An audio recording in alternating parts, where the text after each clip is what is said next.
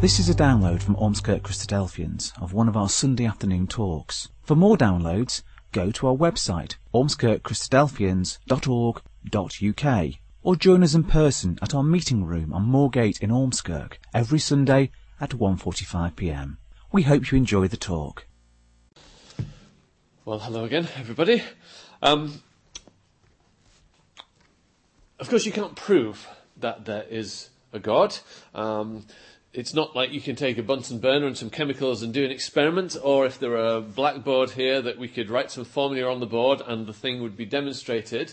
Faith is necessary to believe in God, and that's actually, the Bible says that that's actually the way that God wants it. He wants people to have a choice, to be able to look at the evidence and to make a decision on not only on his existence, but also on how they're going to how people will respond to him if they believe that he does exist, and how they will live their lives. So faith is necessary. So the next question then is, well, is it blind faith that is required? Is faith blind, arbitrary, ignorant, or just plain stupid?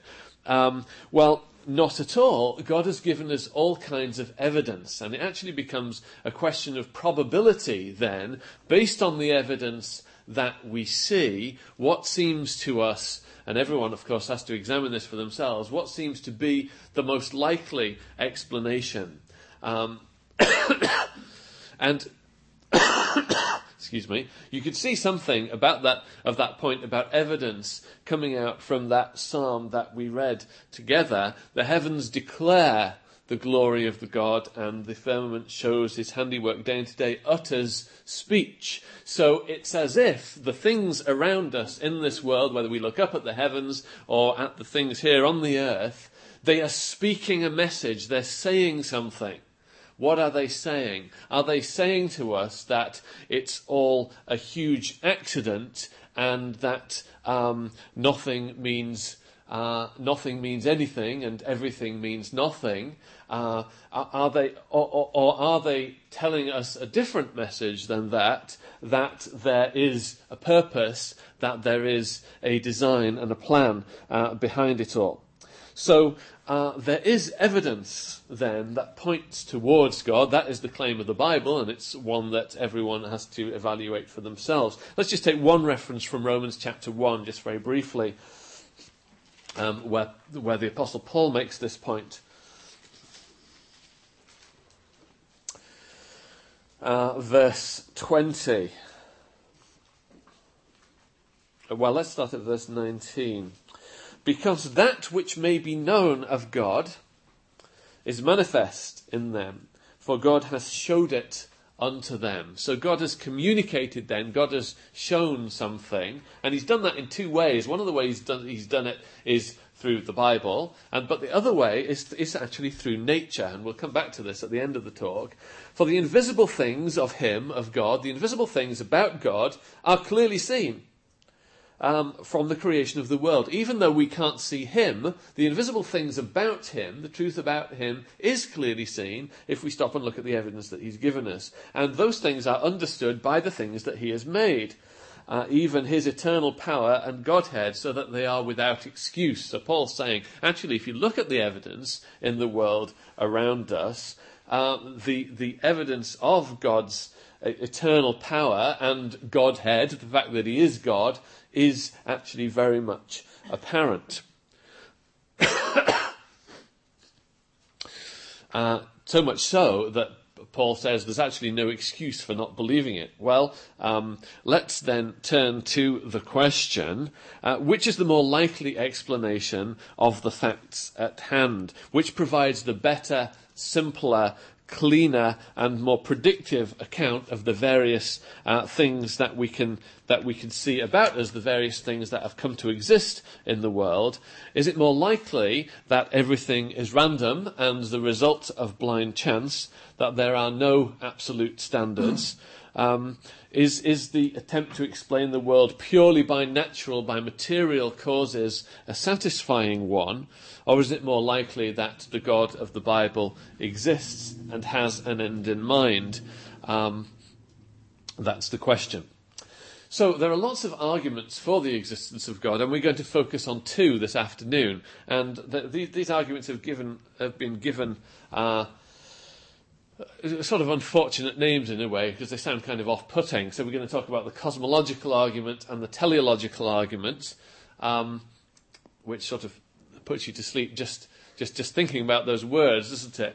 And sort of glazing over of eyes. But the essential point behind those arguments is quite a simple one, which we'll get to in a second. But there are lots of other arguments that we're not going to explore in any detail. We might just briefly refer to them.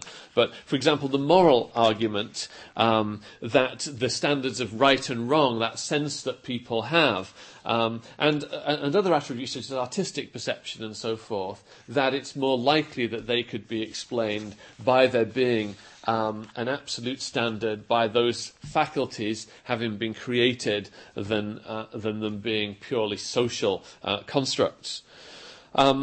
We might think about the laws of nature, and we might think about where did laws come from, and we might wonder whether it's more likely that laws happen by chance, or whether laws are created and put into place by lawmakers. What reason do we have for believing that the laws of nature will hold tomorrow? And we're confident that they will, aren't we? And what's the basis of that confidence? We might think about the uniqueness of human beings. We might think about the presence of information. If you look on the hard disk of my computer, you'd find all kinds of information that would tell you various things about me and my family. But the reason why, if you ask yourself, why is there this information on this hard drive? The answer is because Mark or other people in his family put it there. That's why there's information. There's information in our bodies, isn't there? In our DNA, for example. Where does information come from? Does it just spontaneously generate itself, or is that information put there in the beginning by God? Does randomness generate sensible information? And then we might think about purpose and need. There is in human beings this sense of purpose, and often a sense of there must be more to life than this. Why should we feel that way? Could it be that it's because God has actually created us to feel a need for him? And again, there are Bible passages that seem to suggest that is the case. There are various human longings, aren't there? We long for food. We long to reproduce. These urges that we have, and they can all be met and satisfied by things that exist in the world. But there is also this longing for something more, this longing for transcendence. And, of course, if you have an entirely materialist, natural account of the world, then you don't have anything that can fit that longing, that need. Whereas if you believe in God, it's perfectly logical why human beings should feel that way, that God has made us with a God-shaped hole, as it were, a need for him. And then, of course, there are arguments about the Bible. Where does the Bible come from, and what makes it so unique? That would be another line of argument for believing in God. So there's a whole host of arguments, but we're just going to focus on two.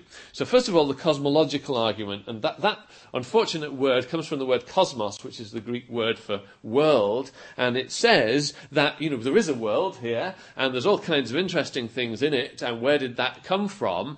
And of course there is an account of biological evolution that is accepted by many people and is almost taken as standard now. In fact, we would argue that that case is very much only a theory, and it's been mistaken as being something that's proved. And in fact, there is a lot of evidence for the special creation of the Bible. But even if you were to accept that account of biological evolution, that only pushes the question one stage further back.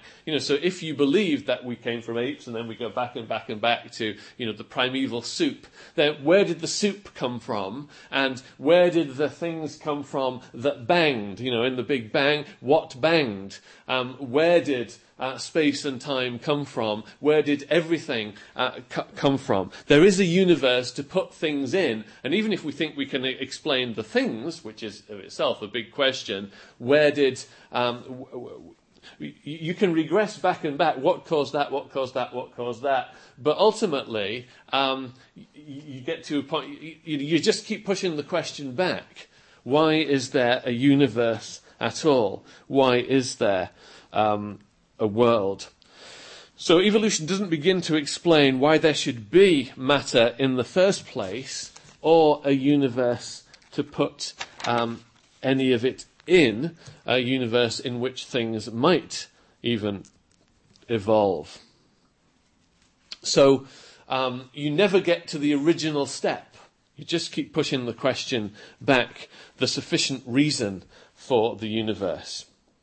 So the cosmological argument says that in order to create the world, you need to have something outside the world which could have set it in motion in the beginning, a sufficient reason. So there's a glass of water here on the desk, and the reason why there is a glass of water is because there are certain chemical properties of glass and certain chemical properties of water. So that's a material explanation of why there is a glass of water here. That would be the material cause. But then we could say, well, where did the hydrogen and the oxygen and whatever the glass is made of, where did all that come from? And we could keep going back like that. But there is a material cause, isn't there, as to why there can be a glass of water. But there's also an efficient cause, in that there was a factory somewhere which had a mould or whatever that actually made the glass of water. There was an efficient cause for it, but there's also a final cause, a purpose or a rationale for there being a glass of water here, and that's because someone thought I might have a cough or get dry while I'm talking, and so someone chose to put a glass of water here. There's a purpose behind it, isn't there? The whole scientific... The glass of water is not here, does not exist at all, and is not actually here right now on this desk for no reason, or for any kind of random explanation. There is a cause for it. Every effect has a cause. The universe is the most and all the things in it is the most amazing cause. The most amazing effect that there could be, isn't it? What cause would have produced that effect? And the answer that believers give is that you can't explain that effect by anything within the universe itself. You need something outside of space and time, outside the universe, to bring it into being. Julie Andrews, that was a lot of words, wasn't it? But Julie Andrews put it very simply when she said, nothing comes from nothing. Nothing ever could. You know the phrase, don't you? From The Sound of Music. But it's absolutely right. It's logical and it's simple, isn't it? The whole scientific enterprise is based on the assumption that effects have causes. And that's what we need in order to explain the universe. We need a cause outside itself in order to explain it. Things do not simply pop into and out of existence. Science is about seeking causal explanations, and it's about saying that there must be something outside the system, something supernatural beyond nature, in order to bring nature into being. And then we can ask, what sort of thing might that be? And then when we start to explore that might get us nearer to believing in the kind of God that the Bible describes to us. Now, there are various counter-arguments to this, so this essential idea that, in effect, the universe must have a cause outside of itself, and that cause is probably God. There are various counter-arguments to that. So some people, in the past, people used to argue, well, if the universe were an eternal thing, then it wouldn't need a cause, because it would just always exist. But now I think there's hardly any scientists who believe that to be the case. That's not now considered to be a credible scientific view of an eternal universe. The scientists seem to have satisfied themselves that the universe did have a beginning, and so then you need to have an explanation as to how it could have begun. Of course, you could say, well, could the cause not be... The cause doesn't have to be a personal God, does it, of the type described in the Bible? Couldn't it just be a force of some kind? Well, if you think about that, if you think of this force just existing, if the force made it inevitable that the universe should pop into existence, then the universe would have popped into existence, or banged, infinitely long ago. And if that were the case, then it would have run out of energy infinitely long ago, and we wouldn't be here to have this conversation. So that explanation isn't as satisfying as it initially appears.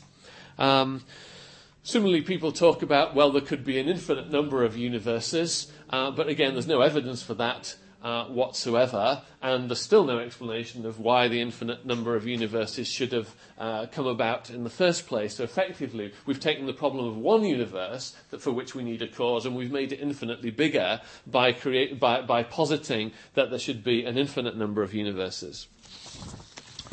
Let's then move on to, so just to conclude that, and this is just, I use this because I'm falling over my papers here. Someone put it like this: an unexplainable transcendent being is far easier to accept than an unexplainable material universe. So some people say, when you talk about things like this, some people say, well, what caused God, don't they? But that question completely misses the point, because the point is that we need something outside the system that is eternal and all-powerful, that is supernatural, in order to create the natural universe. And since God is by definition eternal and uncaused, then that's exactly what we need. So to ask what caused God is kind of a contradiction in terms, because if God exists at all in the form that the Bible describes, then he would by definition be uncaused.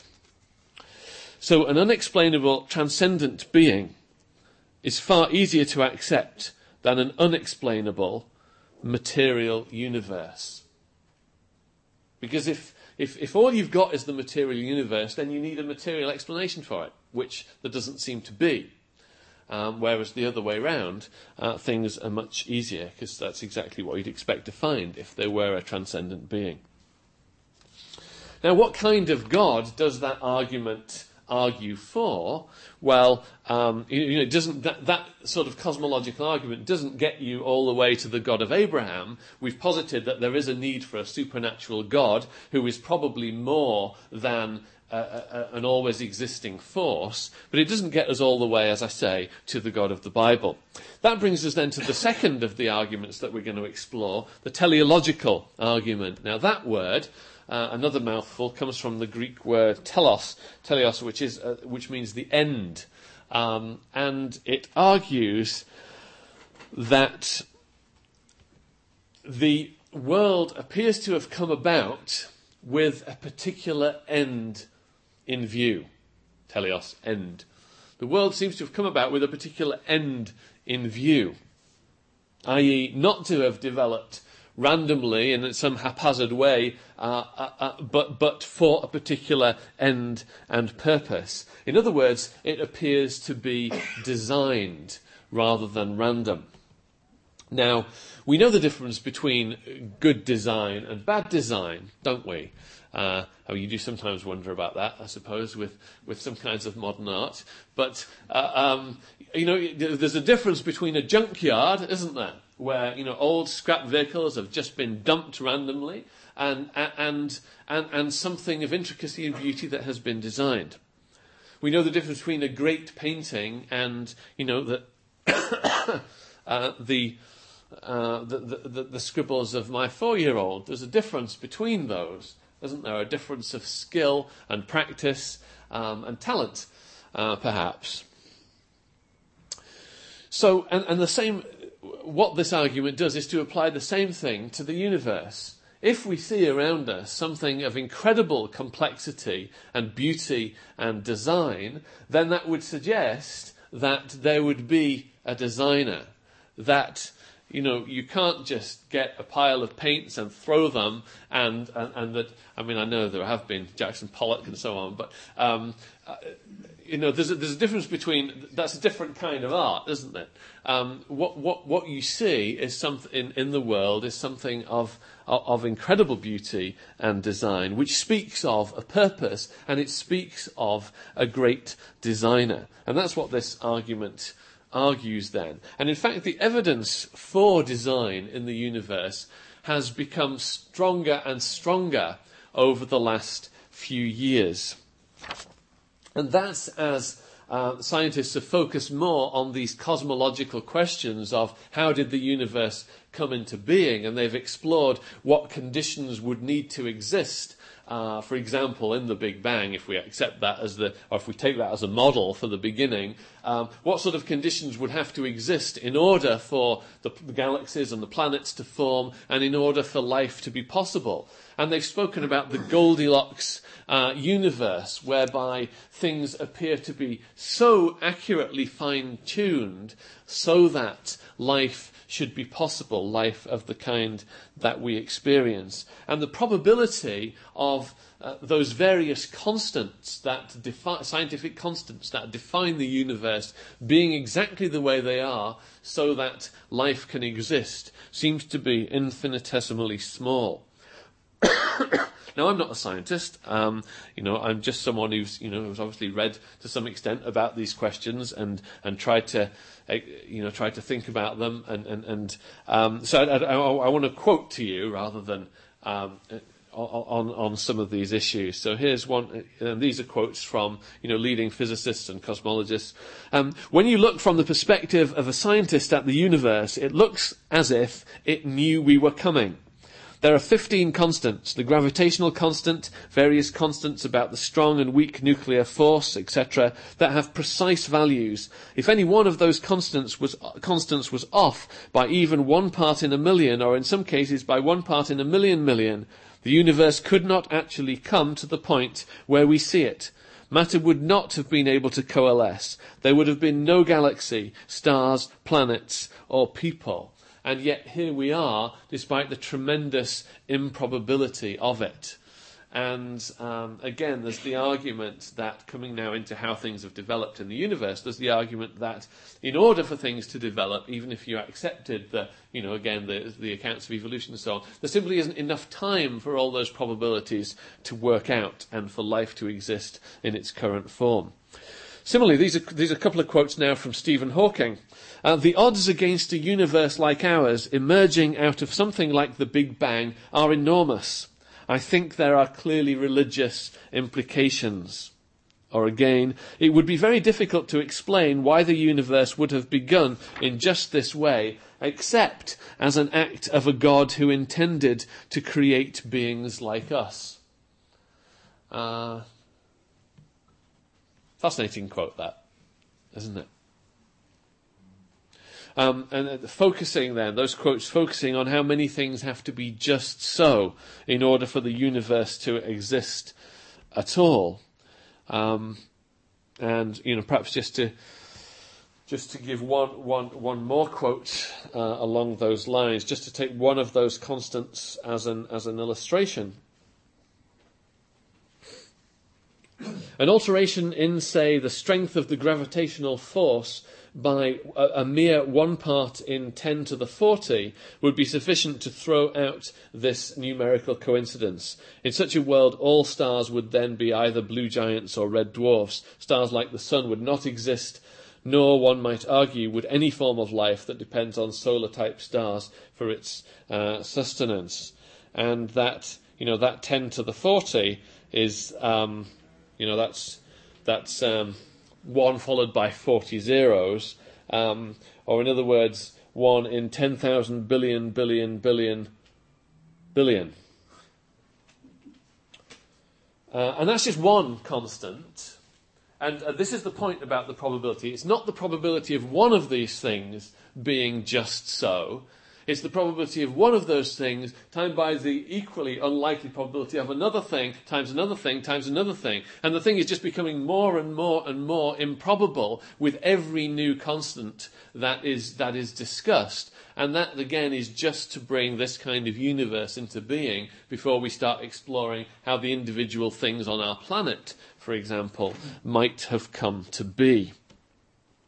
So another word for this is the anthropic principle, that the universe seems to have been designed precisely so that beings like us might exist, which can seem to be a very anthropocentric or even sort of egotistical, a self-centered thing to say, can't it? But then when you think that there are more connections in the human brain than there are stars in the galaxies, as far as we're aware, then actually human beings are quite special, which is exactly what the Bible says. The Bible says that we are.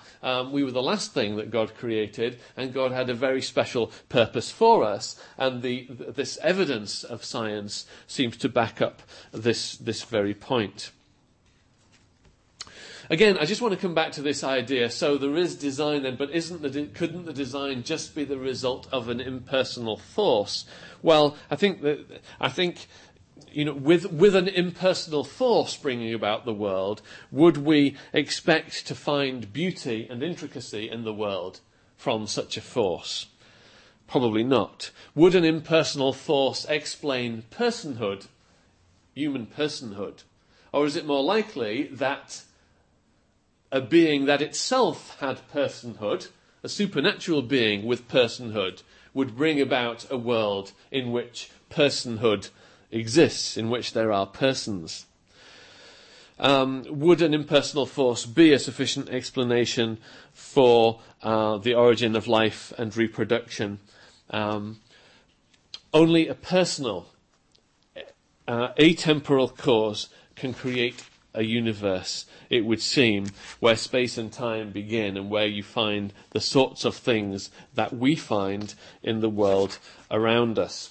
So it comes then down to a question of probability. There's always another explanation. It might be theoretically possible. We might think that all these extremely unlikely probabilities did all just happen at once. But one philosopher and theologian called Alvin Plantinga came up with an analogy for this. Imagine we're in the Wild West and we're all playing cards, and I'm the dealer, and I deal out 20 successive hands in which, to all of us, obviously there wouldn't be enough cards for all of us, but let's just imagine there were. And I dealt myself 4 aces 20 times in a row in 20 successive deals. Now, well, you'd all draw your guns and get ready to shoot me, wouldn't you, for being a cheat, because it's just impossible that would happen. And well, suppose I then put my finger up and say, actually, though, there's actually an infinite number of universes where card games just like this are being played, and we just happen to be in the one of the infinite universes where I deal 20 successive hands of aces. Are you going to be impressed by that? No, you're still going to shoot me, aren't you? Because we know that in this universe it doesn't happen. And that's exactly the point. We're talking about something that is massively more unlikely than that I should deal 20 successive 4-ace hands. Well, let's we can move on to that then into making deductions from design. If we can accept the idea that there must be a designer for such a design as this to exist, then we might think, what kind of designer would that be? One who was infinitely creative, with an amazingly developed aesthetic sense, one with purpose, one who is lavish and extravagant in the best of senses, one who is tolerant of destruction but is not wanton, and so we could go on. And when we went on to consider ourselves, and the potential that human beings have that separates us from the rest of the world around us, we might draw more conclusions from that about what God must be like. Let's just go briefly to Psalm 19, and then we'll wrap things up.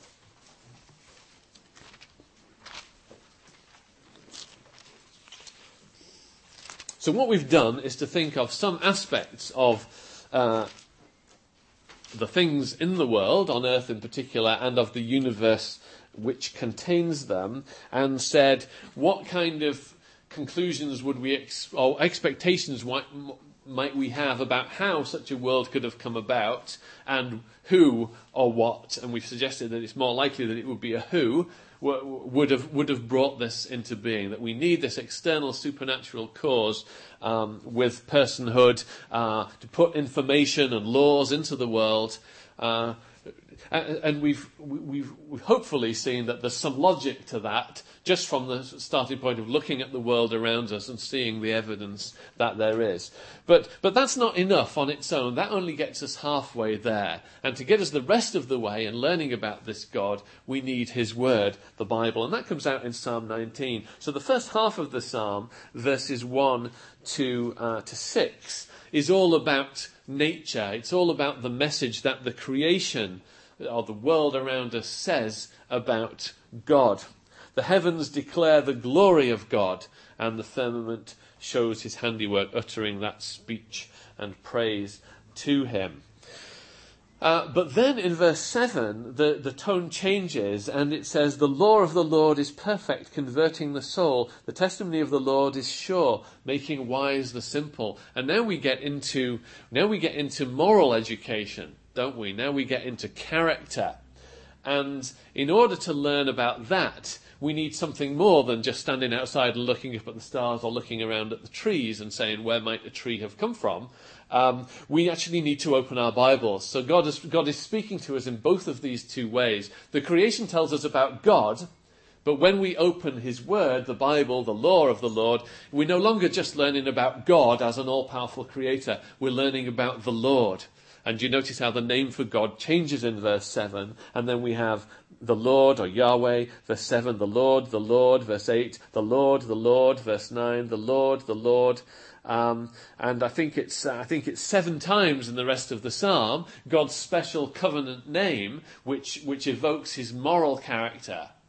Not just his creative power, but now his moral character, what sort of a God he is brought out. And to learn about that, that's why he's given us the Bible, to complete the message.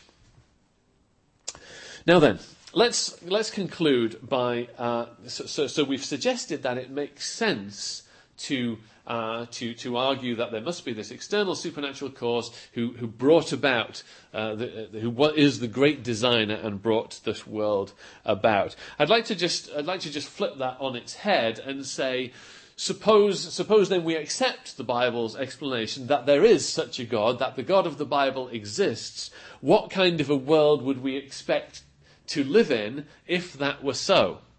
If the God of the Bible exists, we would expect to find a world of order and consistency with set laws and patterns.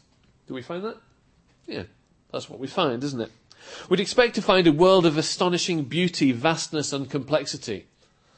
Do we find that? Yes, we do. We'd expect there to be fine-tuning so that the world would be suited for life. And yes, we find that. We'd expect to find a home where God's creatures, and in particular men and women, could exist. And we do find that. We'd expect to find a world containing free agents, humans, with tremendous capability, intellectual, creative, relational, spiritual. Yes, we find that. We'd expect there to be a sense of morality and responsibility amongst those humans. We find that too. We'd expect to find the demise of harmony in society when God is rejected. We find that too. We'd expect to find humans with a massive conundrum at their core. They're like the animals, and yet they have the potential for so much more. Yes, that's what we find as well. And we could go We could go on like this. We'd expect to find humans with an inability to find ultimate satisfaction in the material, in the purely material. Because if the God of the Bible exists, that's telling us that there is more than the material about us. And that's what we find, isn't it? It's exactly what we find. The theory, or the hypothesis that the God of the Bible exists, drives the data. It fits the facts of what we find when we look around at the universe. We'd expect to find the possibility of deeply fulfilling relationships with others and with God. And we do find that, don't we? And God has blessed us with that possibility. We'd expect there to be a sense that there is a plan, a future, a purpose, and a meaning. And that is exactly what we find. By contrast, if we start with the assumption that nature is all that there is, and that mutation and natural selection are the whole show, that the universe is, as C.S. Lewis put it, a senseless contortion upon the face of idiotic matter, then we'd expect to find none of those things. No order, no beauty, no scale, no purpose, no morality, no music, no art, no religion, no society, no humans, no creatures, no life, no planets, no universe, nothing. It's possible that this astonishing something of which we're a part is really a nothing, that it has no meaning and that it's going nowhere other than a sticky end when the sun finally runs out of energy, that it's just a random fluctuation in infinity. It's possible to believe that this great nothing came from nothing, but it seems hard to imagine a less convincing explanation. We hope you enjoyed that talk. For more downloads, information about what we believe, and details of our meeting times, go to our website, ormskirkchristadelphians.org.uk.